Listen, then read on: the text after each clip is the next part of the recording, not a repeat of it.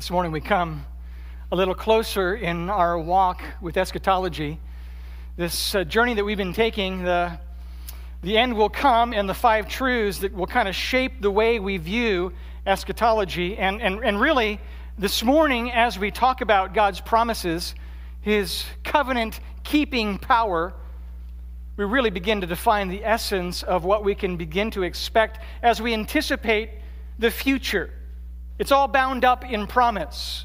It's all bound up, as we'll see, in the character of God. It is all bound up in God's ability not only to make promises, but to keep them. We'll see through our time this morning that what God says He will do, and a promise made is a promise kept. That should have been really clear as we read through, as Steve read through Ezekiel chapter 20. Did you see it? Did you notice the rhythm, the pattern of words, the pattern of rebellion in the people as they acted out in spite of God's mercy, in spite of God's tenderness, in spite of God's affection and commitment to His people and willingness to deliver that time and time again? They decided that instead of conforming to the standard, instead of honoring the one who loved them, instead of giving back affection and worship and obedience, they rebelled. We see that time again. Verse 8, but they rebelled and were not willing to listen to me. Verse 13, but the house of Israel rebelled against me in the wilderness. Verse 21, but the children rebelled against me. They did not walk in my statutes and were not careful to obey my rules. What do you do with rebel people like that? What do you do with those who step outside the bounds? What do you do with those who refuse to align their hearts and their lives in obedience to the rules that you've given to them, the contract of your favor? What do you do? Well, this is what God should have done in verse 8. Then I would pour out my wrath upon them and speak against them in my anger in the midst of the land of Egypt. That's what He should have done. Down to verse 13. Then I said, I would pour out my wrath upon them in the wilderness to make a full end of them.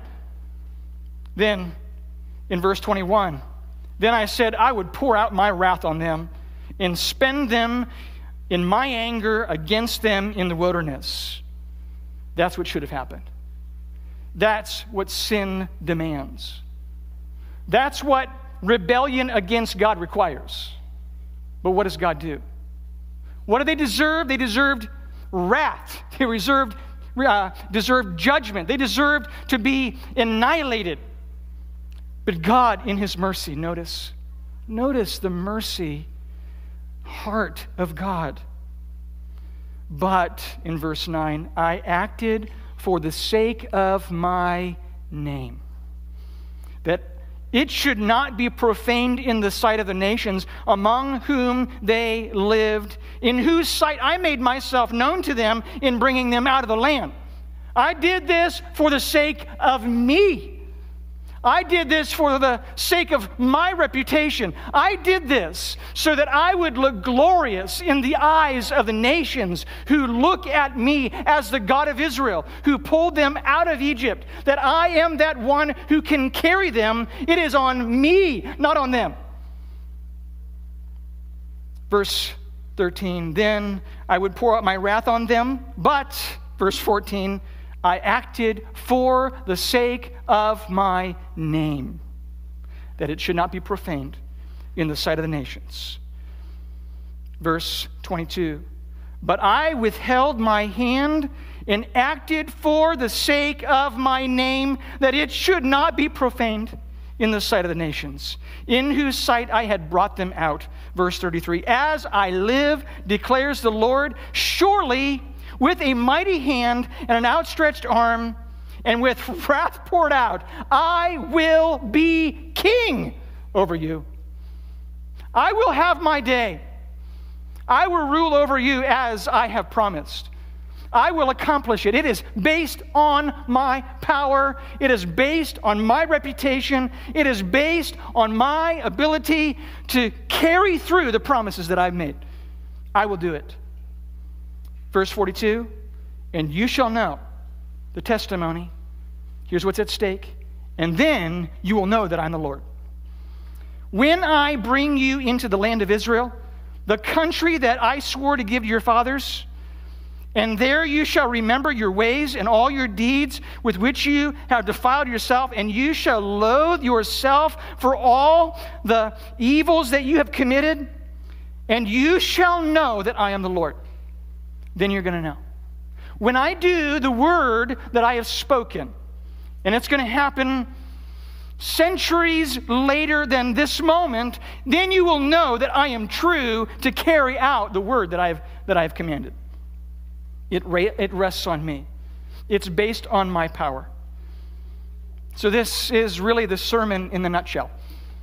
That the rest of our time together in looking through the promises of God from Genesis through Ezekiel will be a culmination of the faithfulness of God to carry through the promises that He's made. And by the way, the promises that God made to Israel provide the foundation for us to understand what is going to happen in the end times, because nothing has changed, as we're going to see in our time together. This morning we're going to reflect and worship because of God's faithfulness. That God is faithful to a people not because people deserve it. That God is faithful to a people not because they're obedient, not because they merit any kind of goodness or favor from Him, but because God has determined in Himself that He will fulfill the word that He has spoken. Because a promise made is a promise kept, and God is faithful. Those of us in this room who enjoy the benefits of union with Christ because of salvation, those of us in this room who have come to a place of recognizing our sin, who realize that we have nothing within ourselves, we are rebel Israel, as it were. We're in the same place as Israel. We deserve the wrath of God. As we come to that place and we lay our sins at the feet of Christ, we ask Him to forgive us. God, in His mercy, in His kindness, forgives for the sake of Christ. Jesus died the death that we deserved, so that Jesus could offer the gift of His Son, Jesus Christ, and offer the gift of salvation and forgiveness and cleansing and righteousness that comes through Christ, through faith in Christ. And we get to now enjoy and partake in all of the privileges and the blessings that were promised to Israel. We inherit essentially as people of God. We are sons of Abraham in that respect. We get to enjoy all the benefits to Israel without cutting Israel out. So let's look at the faithfulness of God. And we're probably not going to have enough time to get through it all today. Okay, that's going to be okay, because we got 2 more weeks in this series. We'll just pick it up where we left off. But you should get a good taste of God's faithfulness as we walk through whatever we cover today. First, I want you to notice, and I would encourage you to get your Bibles. Get your Bibles out. Even though I'm going to put the verses up on the screen, grab a Bible. If you don't have a Bible, that Bible in the pew in front of you belongs to you now. Okay? That's yours. That's our gift to you. We believe in the importance of the Word of God. And so as we're walking through, look at the words on the page, mark it up, bookmark it wherever in your device or in your hard copy so that you can see the consistent faithfulness of God from start to finish. It should make us worship. Genesis chapter 3, it's on page 2, the very beginning of the Bible. First, we see that God is faithful to punish sin. God is faithful to punish sin. And by the way, that's good news. It sounds like bad news, but it's really good news. Because it means that no one's going to get away with wickedness and evil against you. And you're not going to get away with evil either. Sin will be punished. And we're going to notice through our time together that a promise made is a promise kept. I've said that several times now. It's really the simplest and clearest way to describe what a promise really is. A promise isn't just words thrown out into the air without any meaning. But the words carry meaning and substance as those words are fulfilled in the way in which those words were communicated. And God, of course, is the preeminent example of one who sets the pattern of helping us know what promise really means. As God is the one who makes promises, and God is the one who faithfully keeps promises. So we should understand promise as we come to understand God. Perhaps one of the greatest ways to see that is in Psalm chapter 138, verses 1 and 2. It says this, I will praise you with my whole heart. Before the gods I will sing praises to you. I will worship towards your holy temple and praise your name for your loving kindness and your truth, for you have magnified your word above all your name. Now that's almost a mind-blowing statement. You have magnified your word above your name? Seriously?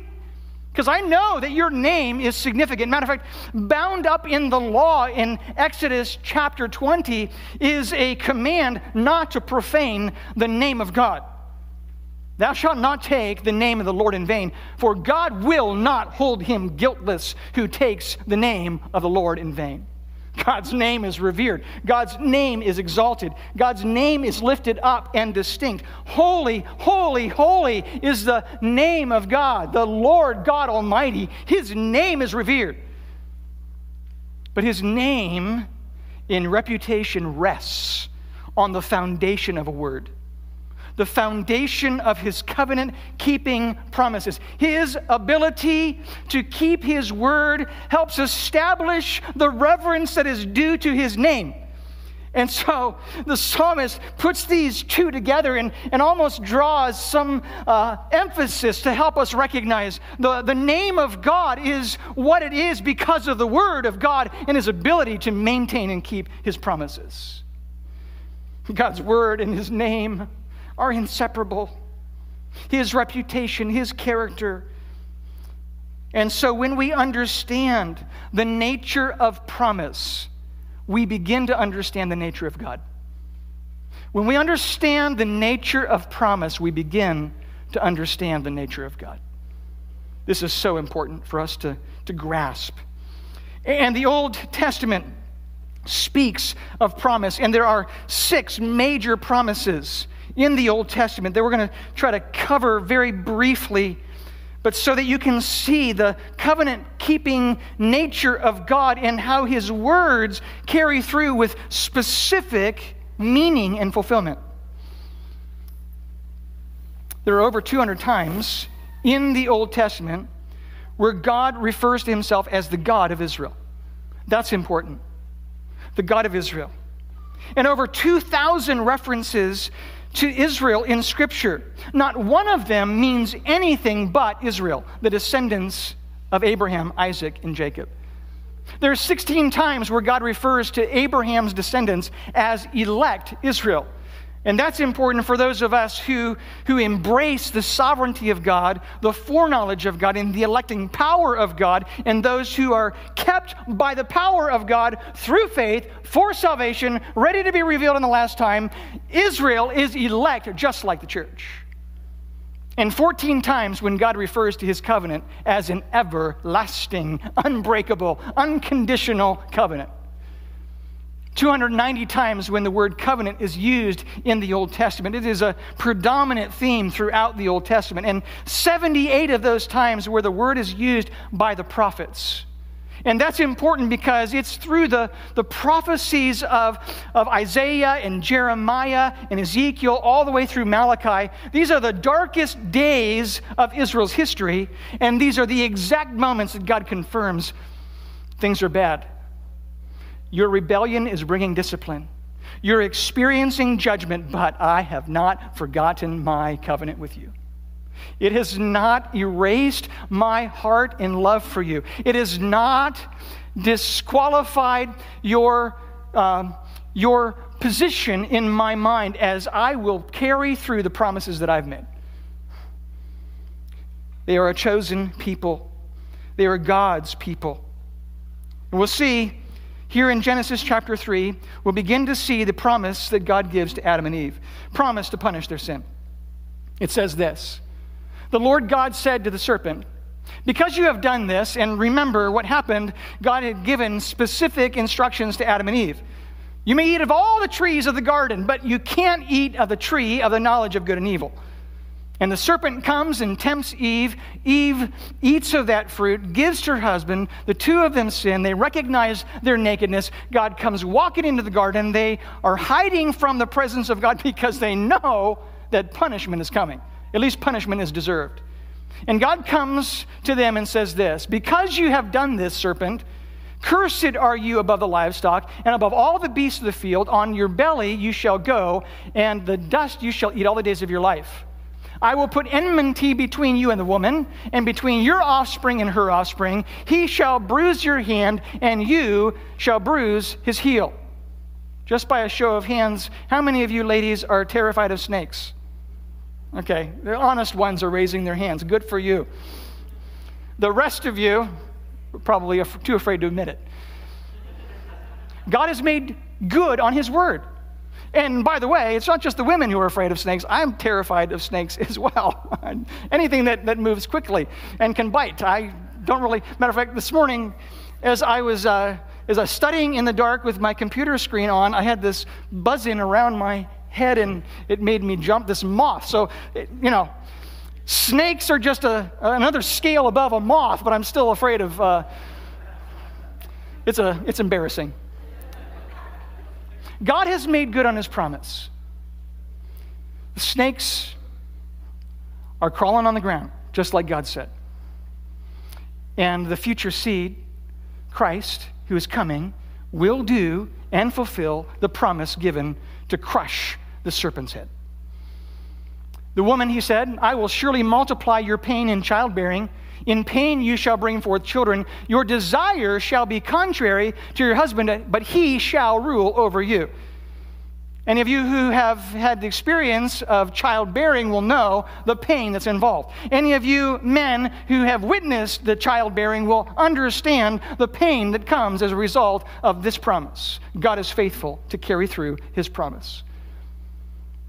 To the man, in the next verse, next slide, we have that. To Adam in verse 17, he said, because you have listened to the woman and have eaten of the tree of which I commanded you not to eat. Cursed is the ground because of you. In pain you shall eat of it all the days of your life. Thorns and thistles it shall bring forth for you, and you shall eat the plants of the field. By the sweat of your face you shall eat bread, till you return to the ground. For out of it you were taken, for you are dust, and to dust you shall return. Has God been faithful to his word? The very specific, the very plain, the very clear word of God. Any of you who are tended the ground, any of you gardeners out there will understand the difficulty of raising plants. The thorns and the thistles, the weeds that seem to grow better than any plant that you have. The sweat of your brow, and God is faithful to this command in a very clear way. Because a promise made is a promise kept. God punishes sin. Sin demands punishment. But the promise doesn't stop with Adam and Eve. The promise continues. God's covenant-keeping nature, God's heart for deliverance will now show up in the pages of Genesis chapter 6, just a few pages later. God is faithful to provide salvation. The effects of sin in Adam and Eve continue. They linger. And now we find a new story where in Genesis chapter 6, verse 5, the environment, the atmosphere of sin has now grown almost out of control. The Lord saw in chapter 6, verse 5, the wickedness of man was great in the earth, and that every intention of the thought of his heart was only evil continually. But Noah found favor in the eyes of the Lord. The world and society, because of sin, gripped with the power of sin and the domination of its effects in their life, expressed themselves in such a way that they were only evil continually. And so God shows up to Noah, as you know the story, and said, I need to do something about this. And he decided to flood the world, to destroy every living creature, every living thing on the face of the earth, except those that were part and were on the ark. Noah and his family built the ark according to the instructions that God gave to it. The precise width and length and height of this ark, the number of floors that God had commanded for Noah to use gopher wood, to bring 2 of every kind, and to put them on the ark just the way that God had commanded. As you know, God brought the flood, and for 40 days and 40 nights there was rain on the earth, and Noah and his family would spend about a year on the boat, until finally they would come off the boat and God would reestablish his promise to Noah and his family that we find in Genesis chapter 9, verses 11 to 13. I will establish my covenant with you, that never again shall all flesh be cut off by the waters of the flood, and never again shall there be a flood to destroy the earth. Has God been true and faithful to his promise? Yes, he has. While there has been local flooding, there's never been a worldwide flood in this way again. Verse 12, and God said, this is a sign of my covenant that I make between me and you and every living creature that is with you. For all the future generations I have set my bow in the clouds, and it shall be a sign of the covenant between me and the earth. And verse 16, when the bow is in the clouds, I will see it and remember the everlasting covenant between God and every living creature of all the flesh that is on the earth. God has set the rainbow in the clouds. God has allowed it to be a sign of his covenant with mankind, that he will not again destroy the earth with a flood, a worldwide flood again. And God has been faithful to this everlasting promise. God desires salvation. God desires to redeem the world. Now we're beginning to move a little closer to the plan of God, this master plan of God for his creation, to overcome the plight of sin, the dominion that sin had over people, to make a way of salvation and deliverance that would come through one conduit. We're beginning to see this master plan unfold, the plan of God from the beginning of the world that will then culminate in the person of Jesus Christ. Look to God, listen to God, obey God, trust God, and he will provide deliverance. That was the message to Noah and his family. God was faithful to punish sin, and God was faithful to provide salvation. As we continue to move our way in Genesis, now chapter 12, we see that God is faithful to establish a people. Faithful to establish a people. The promise of God to Abraham is what we find in Genesis chapter 12 and 13 and 15 and 17. God calling Abraham out of the nations. God setting his affection on this man. We find his promise to Abraham in Genesis chapter 12, verses 1 and 3, where he says, now the Lord has said to Abraham, or Abram, get out of your country, from your family, and from your father's house to a land that I will show you. I will make you a great nation. I will bless you and make your name great, and you shall be a blessing. I will bless those who bless you, and I will curse him who curses you, and in you all the families of the earth shall be blessed. God set his heart on Abram. God took the initiative. There was nothing noteworthy about Abram. There was nothing distinct about him. As a matter of fact, we find in Deuteronomy chapter 7 that the reason why God chose Abraham was because he was small. It wasn't because you were the greatest. It was because you were the least. You were the fewest.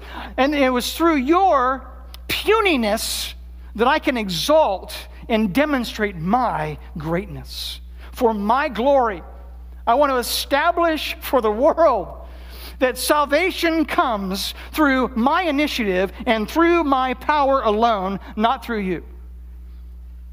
God makes a threefold promise to Abraham. I will show you this land. I will make you a great nation, this seed and sons and descendants. I will bless you and make your name great. There will be blessing. There will be favor. There will be relationship with me. Abraham obeyed. God gave him descendants in the land. He gave him a son named Isaac, and he showed his favor to Abraham because of Abraham's faith. Abraham believed God, and it was accounted to him for righteousness. God has always had a people.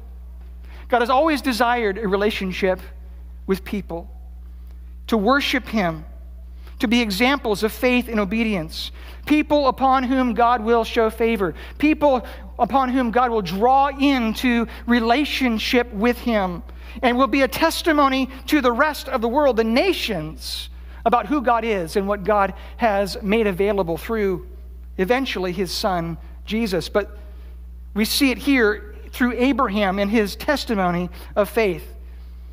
So God is faithful to punish sin. He's faithful to provide salvation. He's faithful to establish a people. And next we'll see that God is faithful to communicate his standard.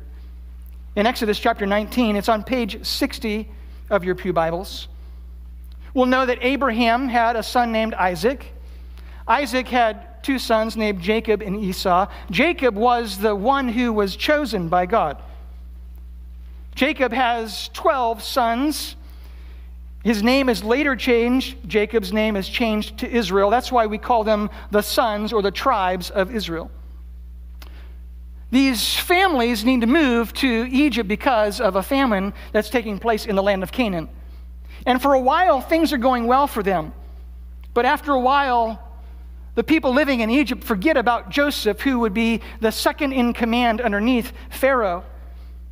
And the people of Israel, the nation of Israel, would grow in terms of numbers, and there would begin to be tension between Israel and Egypt.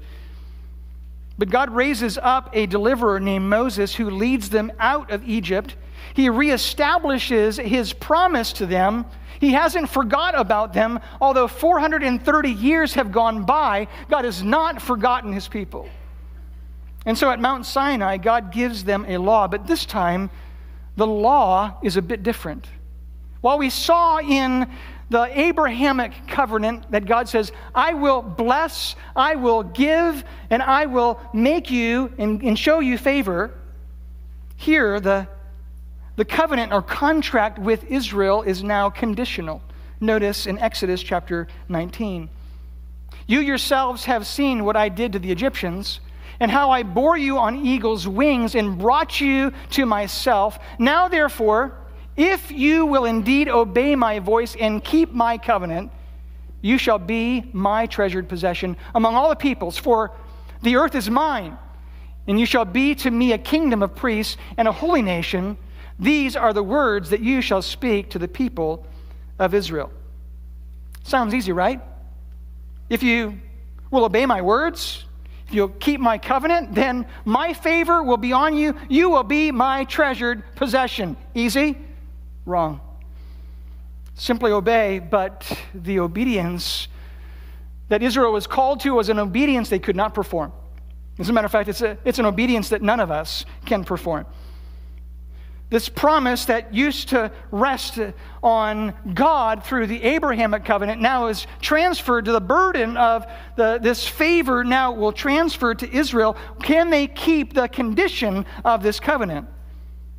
The terms of this contract of blessing or cursing, to be favored or disciplined, would rest on the obedience of this people Israel. As we find in Deuteronomy chapter 28, verse 1. If you faithfully obey the voice of the Lord your God, being careful to do all his commandments that I command you today, the Lord your God will set you high above all the nations of the earth. But if you will not obey the voice of the Lord your God, or be careful to do all his commandments and his statutes that I command you today, then all these curses shall come upon you and overtake you. And if you know anything about the history of Israel, if you know anything about their continued rebellion, you will know they were not able to keep the contract of this law that God had set for them. And so God sends them into exile. God exacts these curses on them just the way he promised to do, because, as we have said, a promise made is a promise kept. God demands perfection. God demands that you live according to his standard to the T. God demands perfect fulfillment to the law. There is no scale of good and bad. There is only perfection, or there is coming short of the glory of God. So no one in this room and no one in history has ever measured up to the standard of the Mosaic covenant. So no one deserves the promise of favor of God. There must be a way of perfection and fulfillment that must come from outside of us, not from within. The Mosaic covenant was just a reminder for us to see the sin that is in our very selves, and that salvation and deliverance, while promise, could only come one way. It could only come from God. Because God himself alone could measure up and fulfill the contract that he made with his people. God was faithful to punish sin. God was faithful to provide salvation. God was faithful to establish a people. God was faithful to communicate his standard. And next week we're going to get to God is faithful to confirm his promise. Through all the rebellion of Israel through the centuries, and as we saw in Ezekiel chapter 20, that the wrath of God should have been poured out on them as a nation because of their rebellion and wickedness against God in not following after the Mosaic standard. God still establishes with them his promise through David.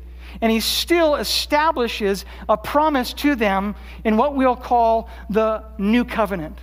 The New Covenant, as you see in Jeremiah chapter 31 and Ezekiel chapter 36, is a promise given to Israel. God will continue to keep his word to Israel. And what we're going to see, especially in the New Covenant, is now it depends on God. Now it depends on his ability to do for us what we cannot do for ourselves. And the Mosaic covenant, this contract with God at Mount Sinai, brought that front and center. God will continue to confirm his promise to Israel, and the Davidic covenant will be an expansion of and a building upon the Abrahamic covenant, reestablishing to Israel his commitment to carry it through. It rests on me. I will do it. My reputation is at stake, and when I do it, then all the nations will know that I am the Lord. Let's pray. God, we praise you that while it is impossible for us to measure up to the standard that you have set for us, while it is impossible for us to carry out the covenant requirements that you have given to us through the law, God, we're thankful for Jesus. We're thankful that Jesus fulfilled all the law and the prophets. He didn't dismiss them. He didn't wipe them away. He didn't discredit them as non-important, but he fulfilled them. And he did that for us to be our righteousness, to be our perfection, so that when we as sinners come to a place of recognizing our brokenness and rebellion against you, that we have broken covenant with you, we realize that you're the only way of deliverance. Lord, this morning, if there's anyone here this morning who doesn't know Jesus as their personal Savior, God, I pray that you would draw them in even now. Convict them by your Holy Spirit. Bring them to a place of submission and humility. Help them to ask forgiveness for their sin and to turn away from it, and to know that Jesus is the only way to God. We can have peace with God through our Lord Jesus Christ. We praise you for that, and also for the testimony of those who are baptized in just a few moments. I pray that this picture, this portrait of the saving work of God would be evident, and it would exalt you for who you are. We praise you in Jesus' name. Amen.